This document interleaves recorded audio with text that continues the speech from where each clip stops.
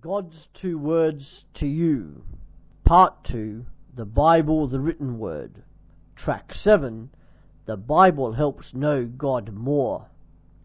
One of the very key teachings from the Bible is that God can be known personally. People are not naturally born possessing this knowledge, even though they know the very existence of God. Knowing that God exists is not the same as actually knowing God personally. In the same way that I know about the Queen, I don't know her personally. That is the same state people are in with regards to God. Personal knowledge of God is ultimately crucial, however, since knowing God personally and developing the relationship is what being a Christian is all about. As a Christian believer, you should be rejoicing that God earnestly desires you to attain this knowledge of Him in order to know Him more and more. And for this reason He has spoken to you through His written word, the Bible, revealing Himself and disclosing how you may know Him more.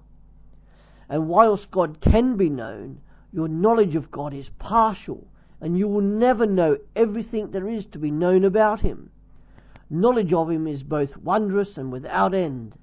As you grow spiritually, knowing the Bible and thus knowing Him more, you will grow in spiritual maturity. The Apostle Peter commands that you grow in the knowledge of Jesus Christ. You do this as part of your spiritual journey in order to become more like Jesus Christ.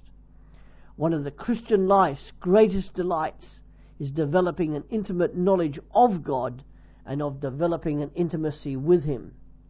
The gospel, or the news of Jesus Christ you share with other people, is rightly entitled The Power of God to Salvation.